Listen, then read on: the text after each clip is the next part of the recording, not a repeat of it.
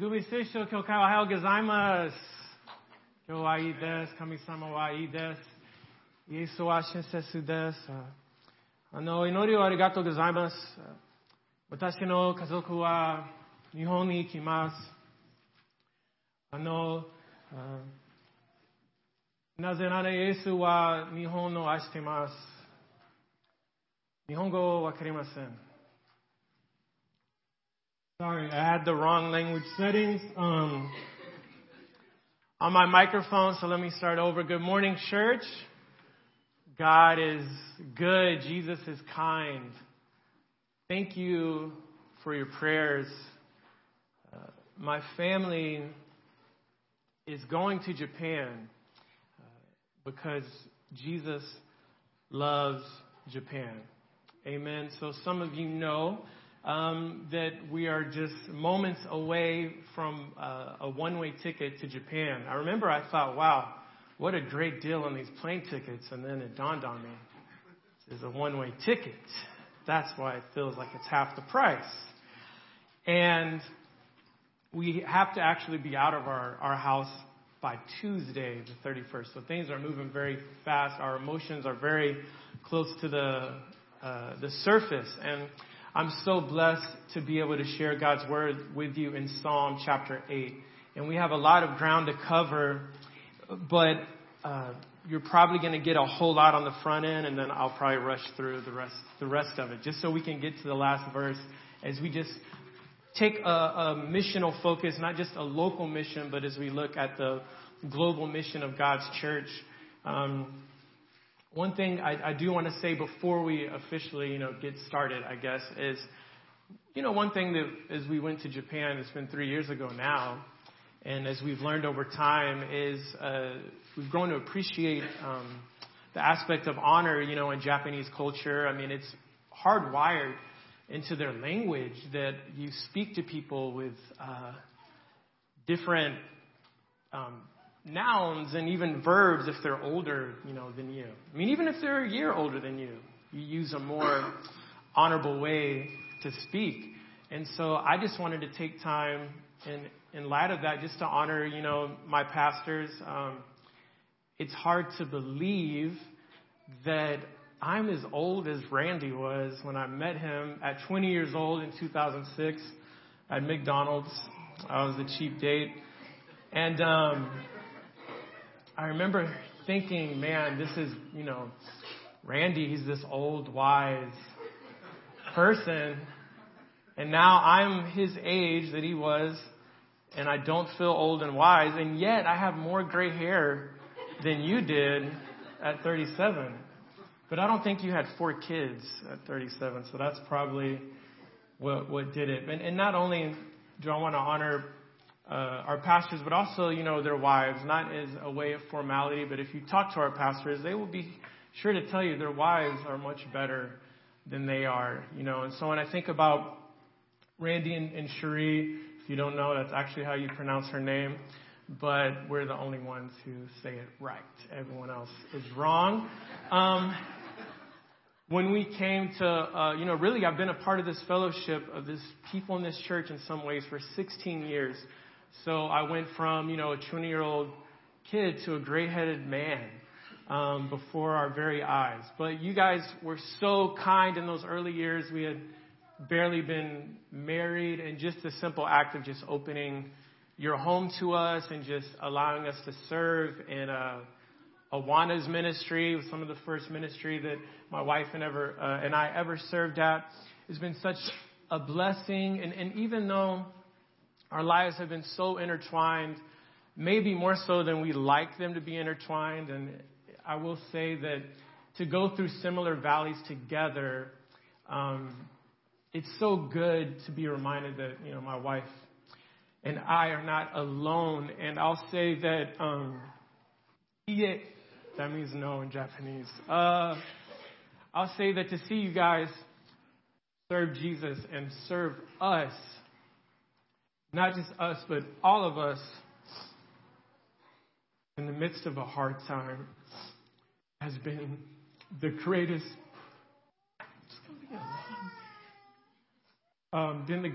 defense of the gospel and has been the strongest argument for the resurrection of Jesus, more than any apologetic book I read. Sorry, Paul.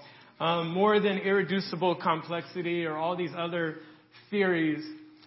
Seeing your service over the years, scandal-free, and to continue to love God and press in when I know it can be uncomfortable,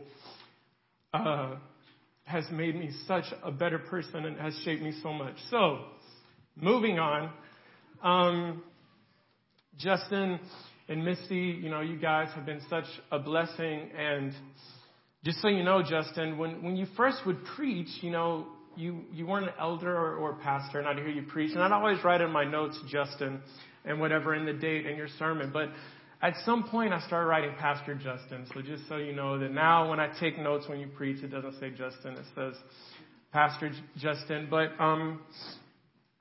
I make mention of this because as we get ready to go overseas, we are a product of the ministry of the pastors here, and we carry that with us. It's hard to believe that 10 years ago,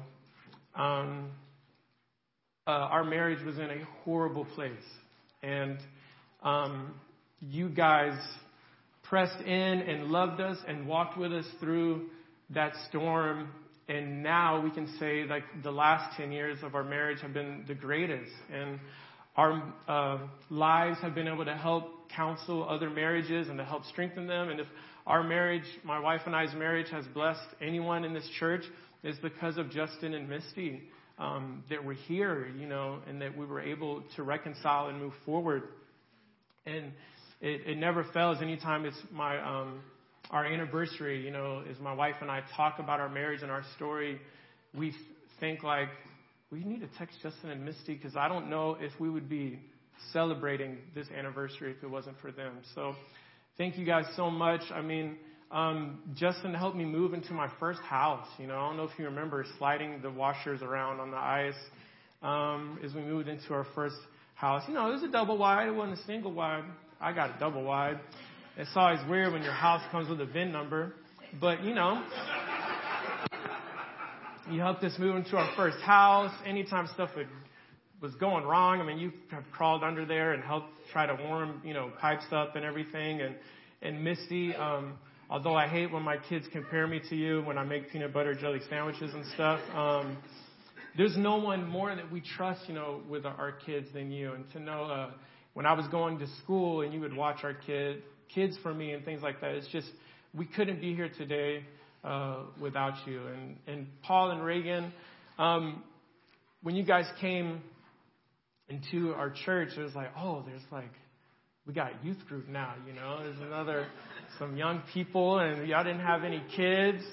And I'll never forget opening up God's Word at y'all's house between, I guess, Winningwood, Davis area, the way y'all opened your home. And some of those times were so formational for me in my walk as we all were just hungering for God's Word. And as Paul and I would share awkward glances across the room, trying not to laugh, as Ronnie walked us through Song of Solomon.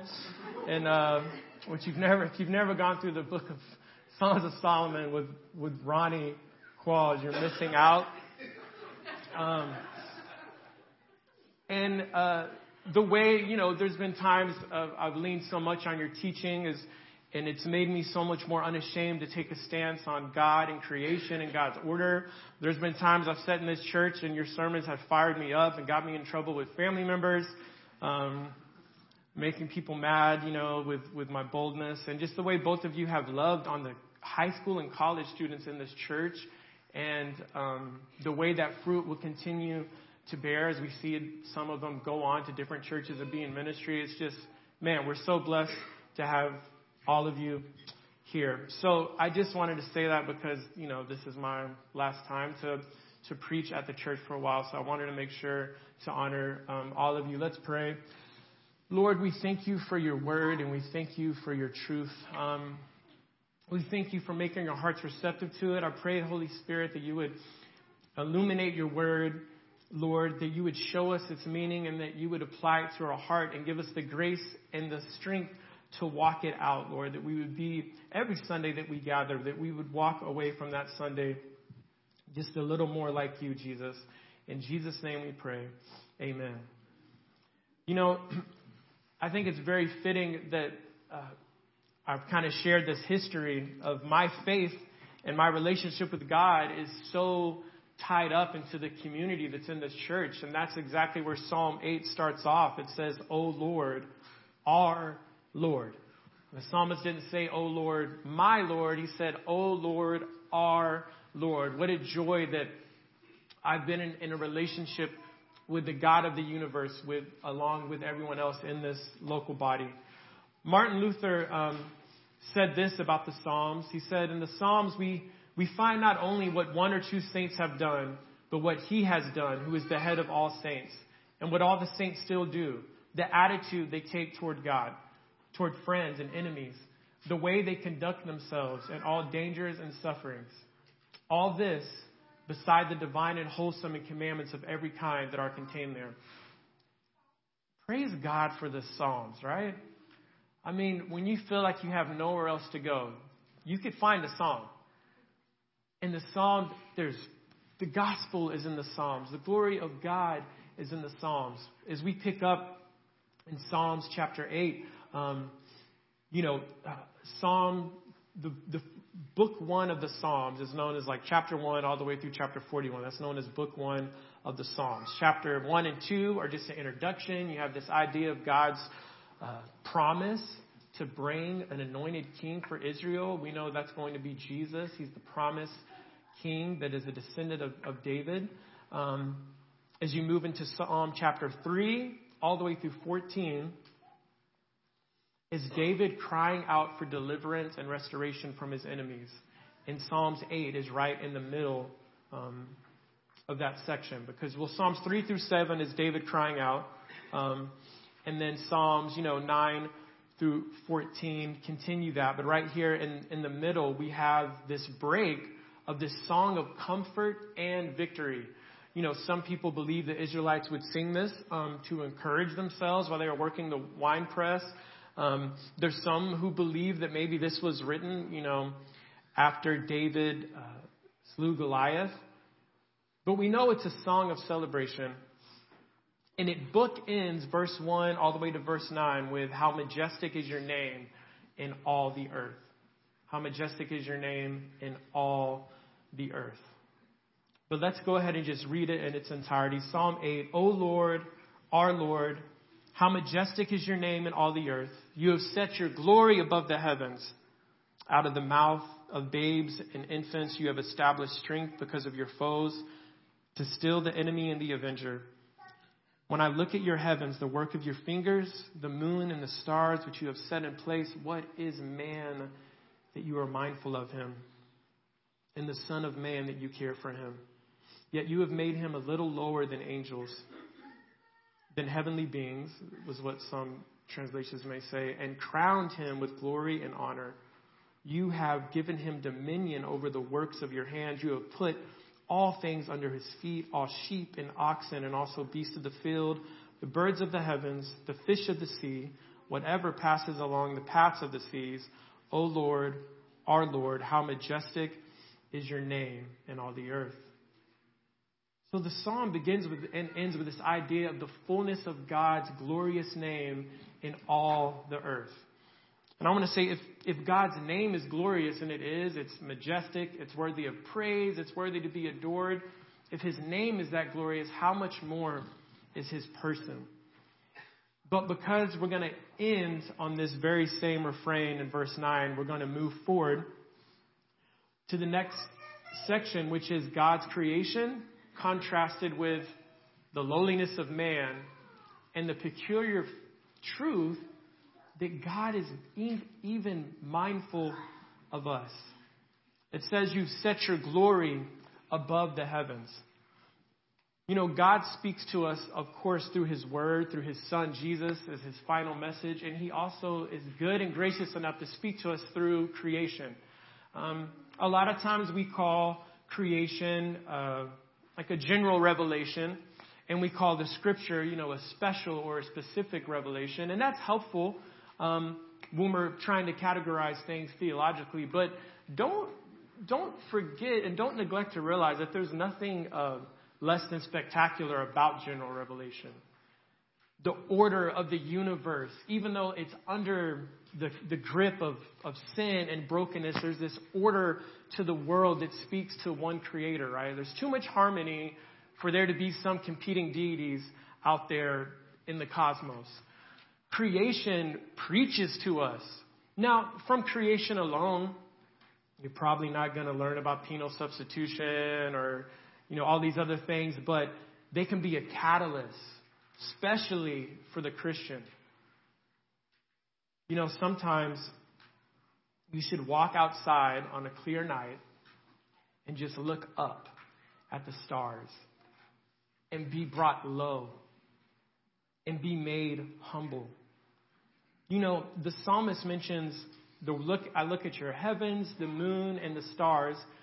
And some commentators believe that he intentionally doesn't reference the sun here because it was during the night that the psalmist wrote this song. And it reminds us that in the darkest moments of our life is when it is important to consider the goodness of God the most. The psalmist says, consider the works, meditate on them. This word can also speak towards experiencing the works of God, approving. And then we're talking about his works as in his work of creation. And even could be translated to make, to enjoy. So I would say experience God's creation and consider it until it brings you some measure of joy. But how much more privileged are we who have believed in Jesus and we have the full picture. We know the Creator by name and he has a relationship with us, that we're not left, right? Even when I think about Japan, they do have, amen. It's okay. He does that at family devotion too. There's this worship of nature, and there's lots to keep up with. And I thought, man, if they could just know the one God who made it all, and how much more privileged am I that I can go out and experience and appreciate nature, but then I could use that as a catalyst to remind myself of the gospel. It could be as simple as looking at the stars on a clear night and thinking, Jesus brought that into existence and told it to burn. And he knows every star by name, and there's innumerable. I can't even count the stars. Then I think about Jesus further as I'm considering the heavens, and I think, and he chose to leave the glory of heaven and to come to earth and actually walk and travel by foot under our closest star, the sun, and he felt the pain and discomfort of traveling under the heat of the sun. And now I've taken general revelation and I've considered the glory of God's creation. And now I'm all the way into the incarnation and the life of Jesus. And I'm able to take a general common grace of God and apply it in a way that postures my heart towards humbly praising Jesus. I love that God speaks to us through creation, that our happiest moments are not when everything is about us. That you talk to anyone, whatever worldview they have, and their moments of electrifying joy and satisfaction come when you're almost completely unaware of yourself and taken back by something so much bigger and stronger and more glorious than you. There's been times I've been face to face with the beauty of God's creation, just being able to travel and go to different places, that it's just such a comfort to say, I know the God who made this. But I would say the one creation and moment that makes everything else pale into comparison is the glory of seeing a new life come into the world. Amen. I always say that my truest moments of worshiping Jesus have been in the delivery room. It's funny because as a selfish little kid, I thought, well, my birthday was the greatest day in the world, Now, this joke doesn't go as well here, but I was born on October 31st. Y'all know what that is? Reformation Day, right? Every church always says Halloween, and then I rebuke them and say, no, Reformation Day. As a kid, I didn't know that, and I would knock on doors and get extra candy. I'm like, this is my birthday. There's no way anything could be better. Everyone is focusing on me. Then I became a parent. And I thought, wow, that was such a cheap, frivolous little glimmer of joy, my birthday. And it pales in comparison to the joy of seeing my child brought into the world. Which, when you think about it, is their first birthday, and they come out beat up, bunch of strangers poking them. It's kind of a rough birthday party. But when I behold the beauty of God's creation, it's like I'm hearing an echo of where true satisfaction lies, that it's outside of myself. Creation is glorious. It preaches to us to sit down, to be humble, and to look outside of ourselves. But the psalmist also throws in this line in verse 2, which may seem strange. It says, out of the mouth of babies and infants, perfect timing, you have established strength because of your foes. And you know, Jesus literally quotes from this in Matthew 21. During his triumphal entry, he's turned over the money changers like tables. He took time to make a whip. And there's these children saying, Hosanna, Hosanna. And the Pharisees and the religious leaders are rebuking this moment. How dare these children worship this mad man driving us out of the temple? And Jesus says, well, have you not read? And then he quotes to them Psalm 8, chapter 2, out of the mouths of babies and infants, you have established strength. When I look at this, I'm just reminded that God's kingdom, compared to the kingdom of this world, is an upside-down kingdom. And God doesn't work according to our strengths, according to our desired timeline, but he works in ways that gives him all the glory. Gives him all the glory. I think sometimes I struggle with leaving America. And as we get closer, you talk about cold feet, man. My feet are dead. They have no movement in them. It gets very fearful. We were at the Japanese embassy in Houston on Friday, and the girls were so excited, especially JoJo, especially Sammy. We told Sammy, hey, there's people here who speak Japanese, so you finally get to speak Japanese, and she was all about it. So we get to this huge building on the 30th floor, and there's this Latino guy running the security checkpoint, the metal detector. And Sammy just runs up to him and goes, Ohayo gozaimasu! And he's like, put your backpack over there and walk through. And I'm like, no, don't think he's Japanese, Sammy. But, as we go there, and I'm so nervous to even try to speak Japanese. Y'all guys can't correct me. It's not as bad in front of you. And I start thinking, I have such a handle on the English language that I'm able to make a living off of using it artfully. And in Japanese, I might have the vocabulary of a 3-year-old. That's probably a stretch. And sometimes I fear, is this the equivalent of me burying my talent? When Jesus tells that parable, I'm like, I have this gift. I'm able to impact and reach these people. And that's not going to get me very far in Japan because it's the wrong language and the wrong culture. But then this verse reminds me that God uses the foolish to shame the wise and the weak to shame the strong. And that if this is a situation that's going to make me more dependent on Jesus and less dependent on my gifts, then it's good for me. If it's a situation that's going to make me more desperate for God to work in spite of my inability to master the language, then it's good for me. Because there is people lining up to perform at the next, Christian music concert. There's people, as gross as it sounds, fighting over the opportunity to be the camp speaker at some of these camps.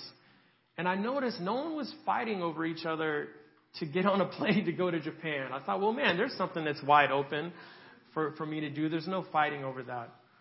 And me going there will be the equivalent of being an infant and a babe. And I hope that out of my mouth will be praise to Jesus.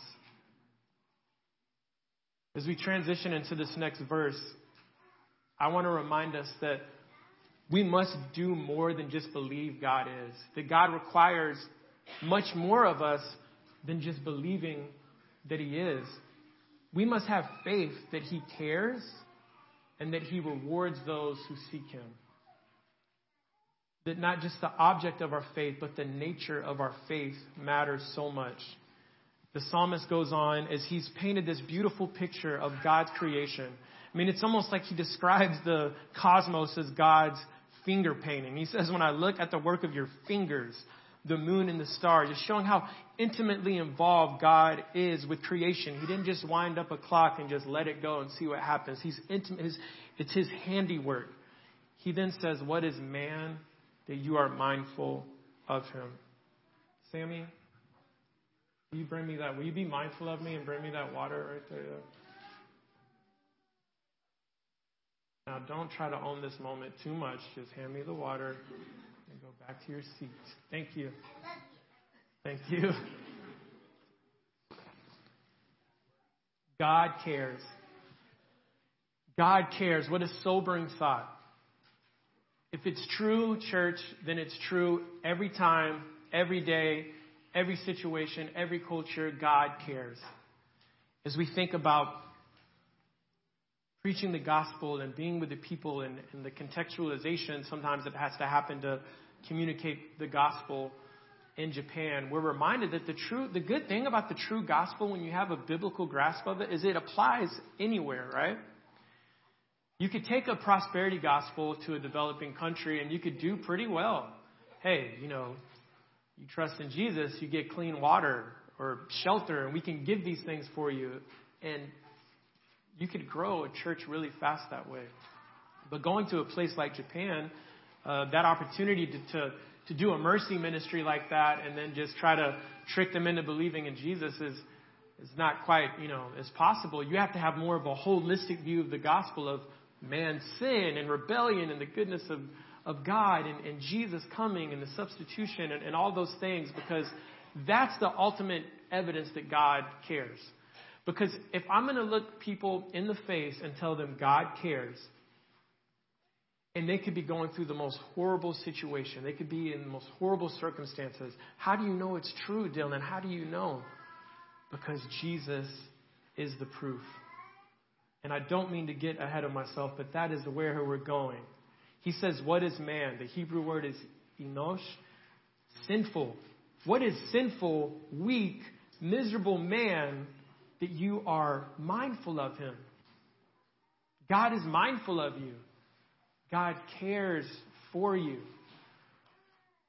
If you live long enough, you will encounter a season where fear and doubt will bully you from even considering to rest on this promise. That this promise that God cares will seem so far out of reach that you don't even know how to begin to get there. Martin Luther said this about storms in life. He said, the storm winds teach us to speak with earnestness and open the heart and pour out what lies at the bottom of it. And that's what you see the psalmist doing time and time again. I just want to share personally how this scripture really is true and what it looks like to take this theological position that God cares. How does that actually look like when you practically walk it out? This is theology applied. In 2020 is when my family's heart began to beat for the mission work in Japan. I was talking to Ryan Powell, who was in France, for 10 years, who our church supported. I'm talking to these other people, and they're kind of freaking me out with the stuff they're saying, because it's all just like connecting the dots in my mind. But towards the end of 2020, my family found ourselves in a season of heartache. And I did struggle and failed to believe that God cared for me at times. First came JoJo's diagnosis. I remember it was in October 2020, and we're going to the children's psychologist. And I remember my wife and I were on the elevator, and we're kind of wondering what we're going to hear. Since autism is a spectrum, they now put it at, level 1, level 2, or level 3. which was formerly known as severe autism. But level 3 was not even on our radar. It was like we were more so debating, is he going to be level 1 or level 2? And when we get there, our whole world was turned upside down, I'm speaking to where I was then. I'm not here now by the grace of God. But I felt lost. I was in a fog. I can't explain what it felt like, especially with my personality type. Let's face it, I write poetry, so I'm a feeler. I feel very deeply. And I tried to get my arms around something that was so big. I tried to process something that was going to be a lifelong journey. I tried to understand something that was so unpredictable. All we heard from the doctor was he was level 3 ASD and nonverbal. And so in my flesh, right, and I'm thankful for the people in this church who would send gentle words of encouragement and reminders. But in my flesh, I began to wonder, God, do you care? I was grieving every milestone that I'd already imagined in my head, right? What it would look like when he graduated, or if he would play sports, his first job, would he get married and have a family of his own? It was this long, painful process of just letting those dreams go. Because, when our child is born, we already begin to have everything mapped out, how we think it's going to go. Some nights I would cry bitter tears, wondering who's going to take care of JoJo when my wife and I are gone, right? Because at this time, we didn't know. JoJo was 3.5. He would not say a word. He would not respond to his name. We had very little connection with him, what we felt like on an emotional level. And so there was times that I would grieve so much in those midnight hours that I promise you, I almost felt like I had lost my son. And I would crawl out of the bed at 2 a.m. and go lay down in his bed with him just to listen to him, his heartbeat, and to feel him breathe and remind myself, no, this is a lie. You have not lost your son. And it's almost like I was able to really see JoJo as God's beautiful creation, fearfully and wonderfully made for the first time. I was so prideful during these first months of becoming a special needs dad that I actually thought maybe God did this so I can fix JoJo. It's like I'm going to be consistent enough and I'm going to love him enough and work with him enough. But now, almost 3 years later, I see God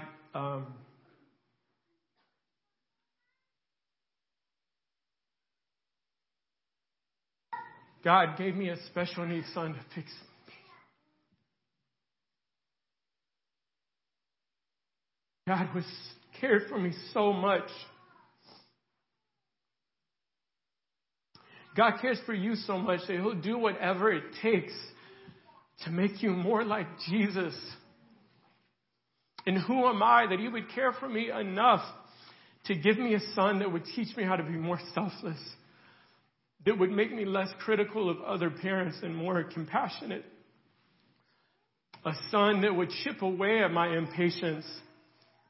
So when that socially awkward kid at the end of my concert is holding up the line, talking about Mario for 30 minutes, I would lean in and give him all of my attention. I never would have done that before. Wow. God, you care enough to do whatever it takes to make us more like Jesus. That's how I define God's care. It doesn't mean that you'll live a life not plagued with broken relationships and illness and things that might affect the body or affect the mind. No, it means that God cares for you enough to do whatever it takes to make you more like Jesus. We're still in 2020, though. The year isn't over. We get the diagnosis of the special needs, but then we walk through a pain in our marriage that we had never known before. But remember, God cares. It's in the Bible. I know it's true, but I struggle to believe it.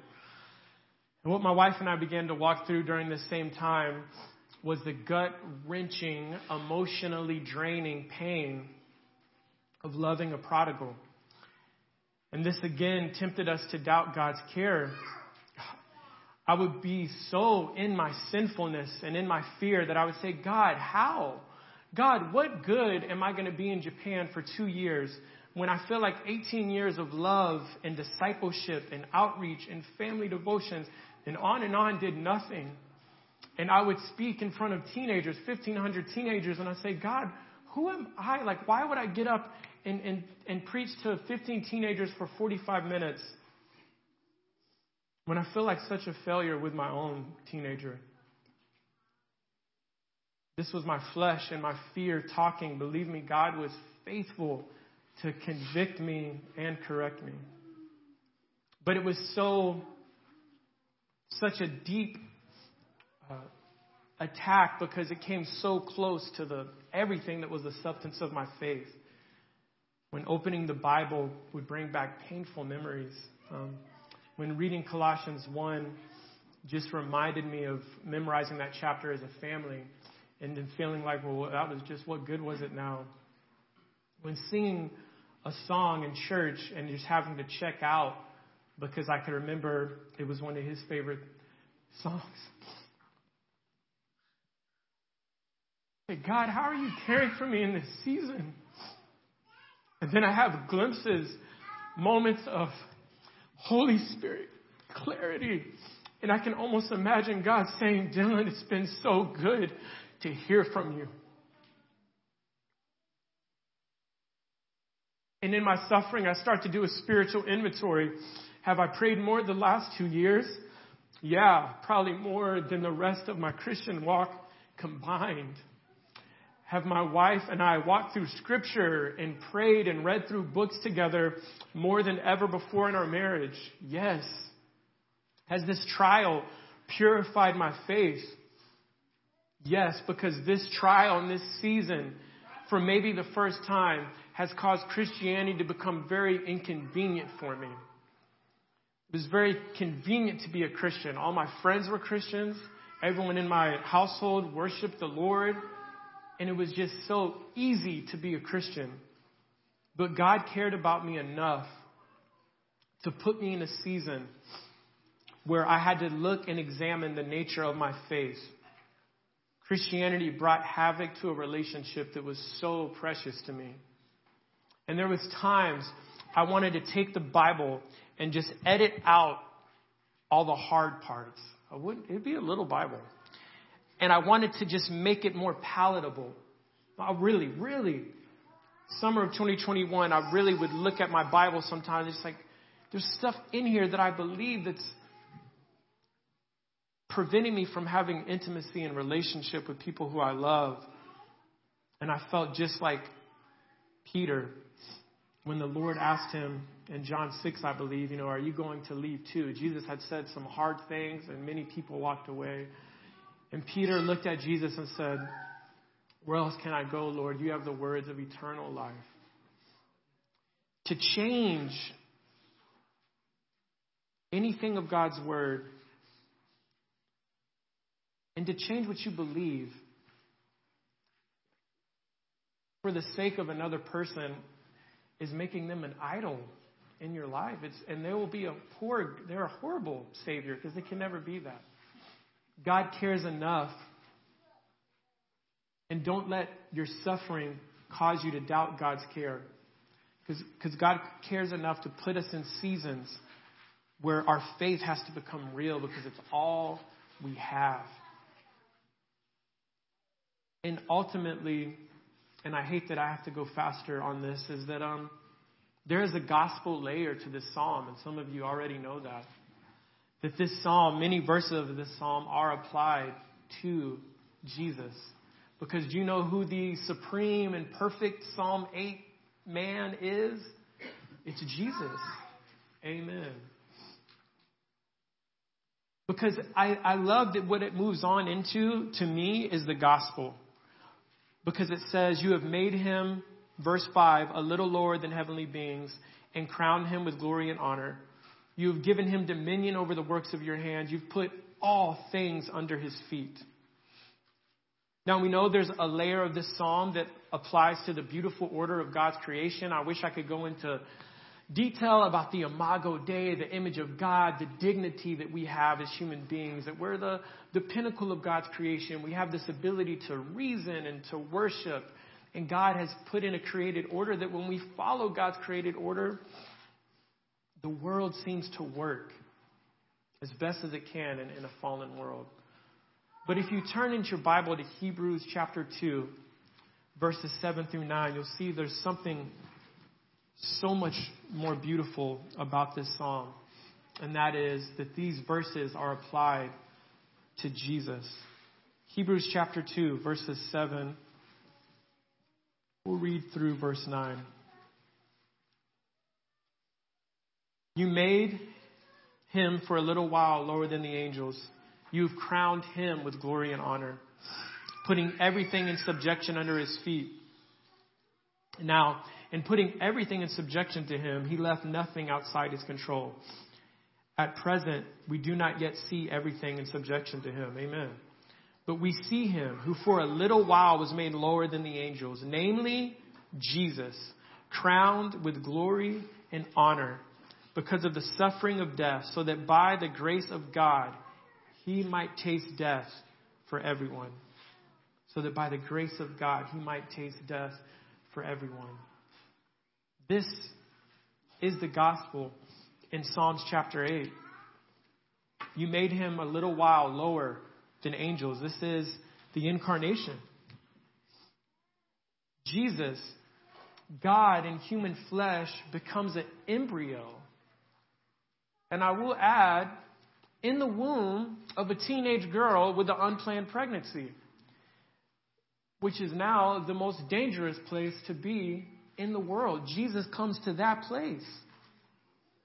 And he develops, and he's born, and he's God become flesh.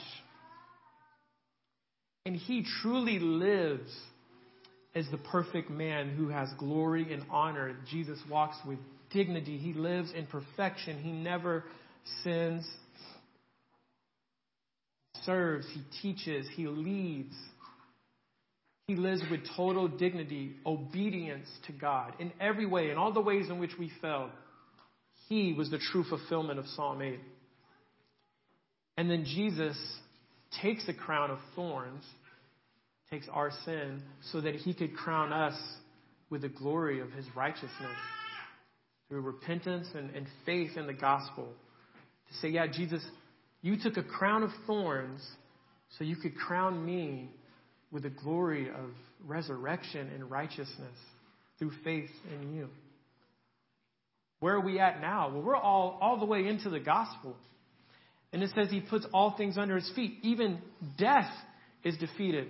Matter of fact, 1 Corinthians 15, which says so much about the resurrection of Jesus, also quotes from this psalm and applies it to Jesus. So now, where am I left to question God's care for me?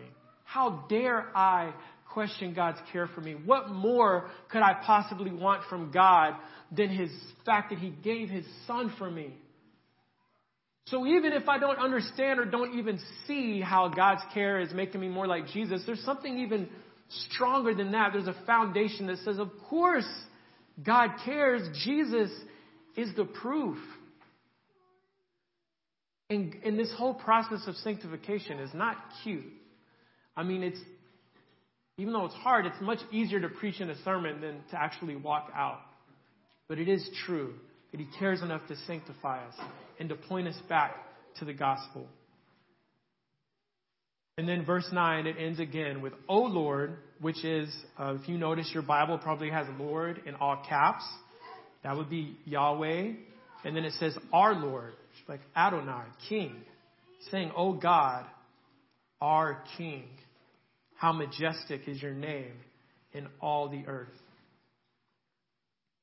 And now we finally got where I was trying to go, which is what should be the heartbeat of missions, both locally and globally. One thing to understand, God's name is majestic in all the earth right now.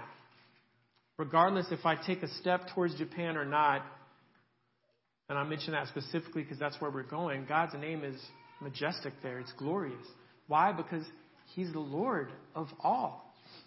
But then there's another layer to the praise of God's name, specifically through the praise of God's people. And this is only possible because of Jesus. That this message of hope and redemption comes to this little place in Jerusalem and then goes on to reach the entire world. That the heartbeat for missions is the glory of God's name. And we will not be empowered to live our life missionally if we don't have confidence that God is relational, that He's, oh Lord, our Lord. Because what are you inviting people into? We're not inviting them into a church or a small group or to adopt our worldview, right? That's not primarily. We are inviting people and calling people to a restored, reconciled, living, and active relationship with God. Because remember, everyone has a relationship with God. Everyone has a relationship with God because He made you. But what we're calling people into is a restored and reconciled relationship with God. And briefly, I'll try to tell you how our life ended up intersecting with Japan, because there's a lot of burdens in the world. And I think one setback of the digital age is we're exposed to so many problems. Things that 20 years ago, 30 years ago, only a small maybe community of people would know about. Now everyone in the world seems to know about it. And it's too much to bear sometimes, all the hurt and pain and suffering in the world, because not one person can fix it, right? That's why it just takes the church, us together, many members, one body. But there are times God in His providence will cause your life to intersect with the need of another's. And in those moments, delayed obedience is disobedience. And what I thought was a brief 7-day trip to Japan, that's when it was in February of 2020. Our lives intersected with what was going on in Japan. We got a message.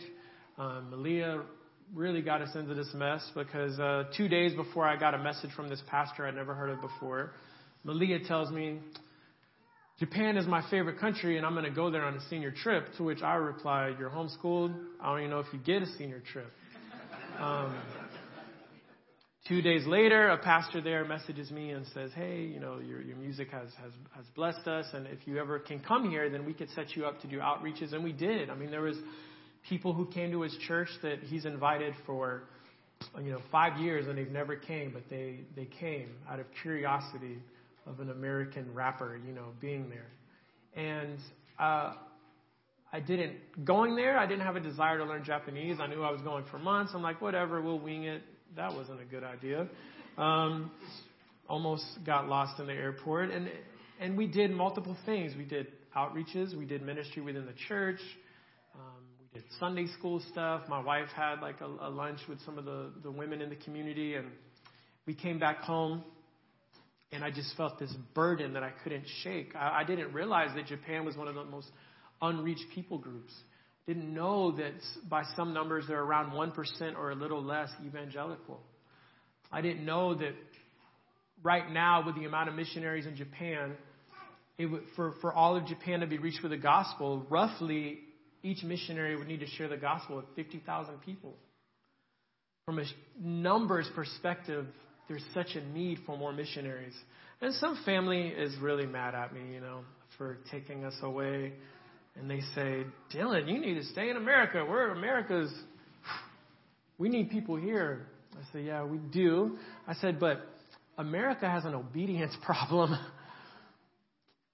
Even more than just a missionary problem. And what I mean is that if those who profess Christ would just be obedient, America would be reached. But in Japan, from just a numbers point, you are so far removed from the opportunity to have a gospel conversation. You think about how many testimonies you hear. You had a teacher who showed you the love of Christ and showed you the gospel. You had a coach. You had a coworker. You had a boss.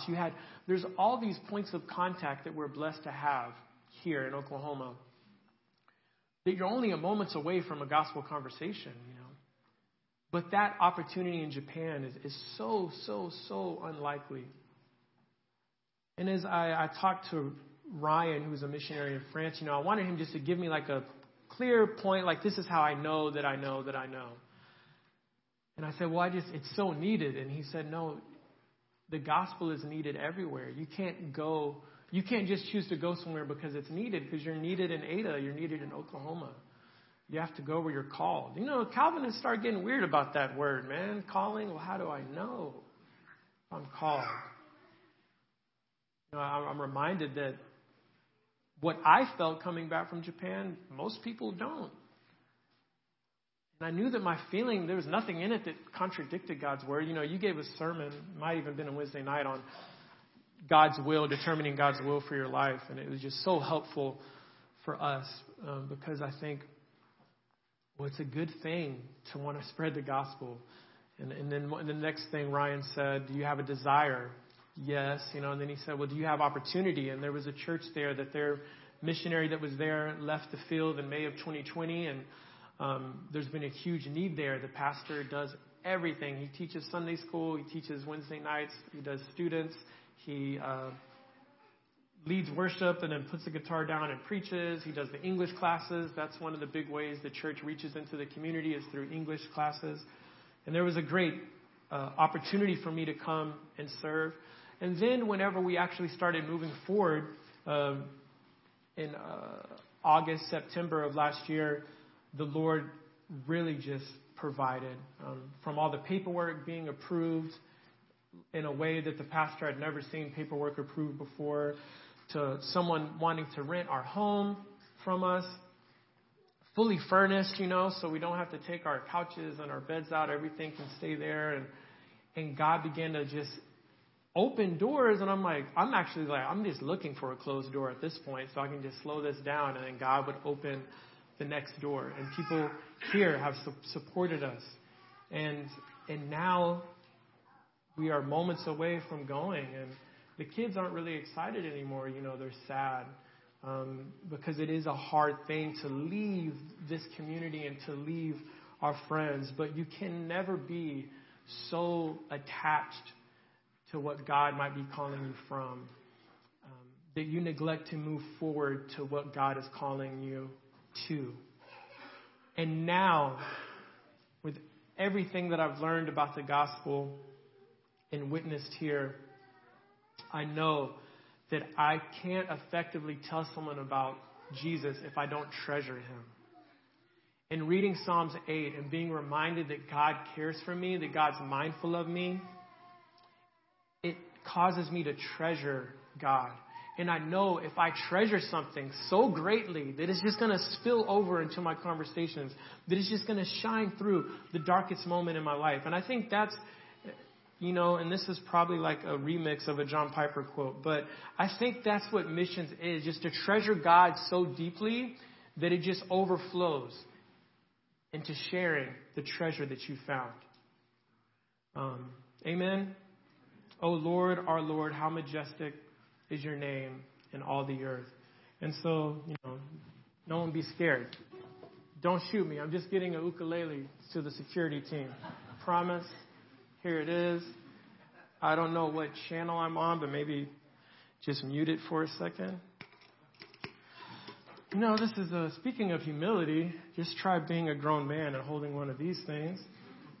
It's why I chose this instrument. It's impossible to be prideful about playing it. You just always feel humbled.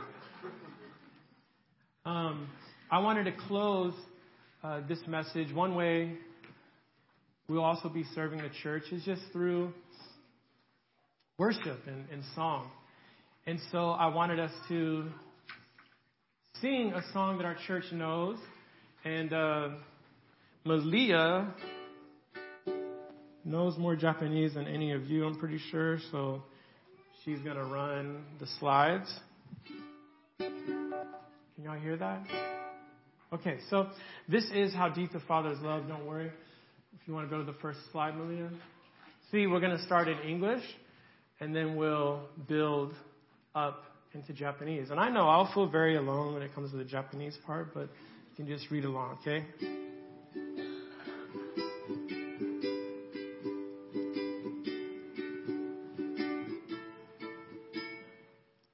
How deep the Father's love for us, how beyond all measure, that he should give his only Son to make a wretch his treasure. How great the pain of searing loss!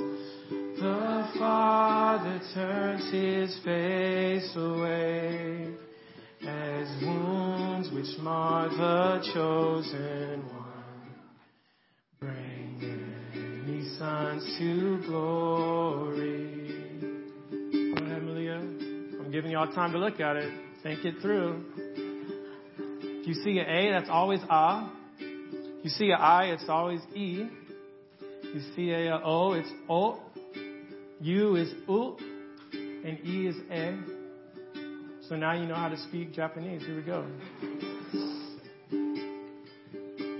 Kono yo ni hitori go ataita kami no ai no kisa wa hakari shirenai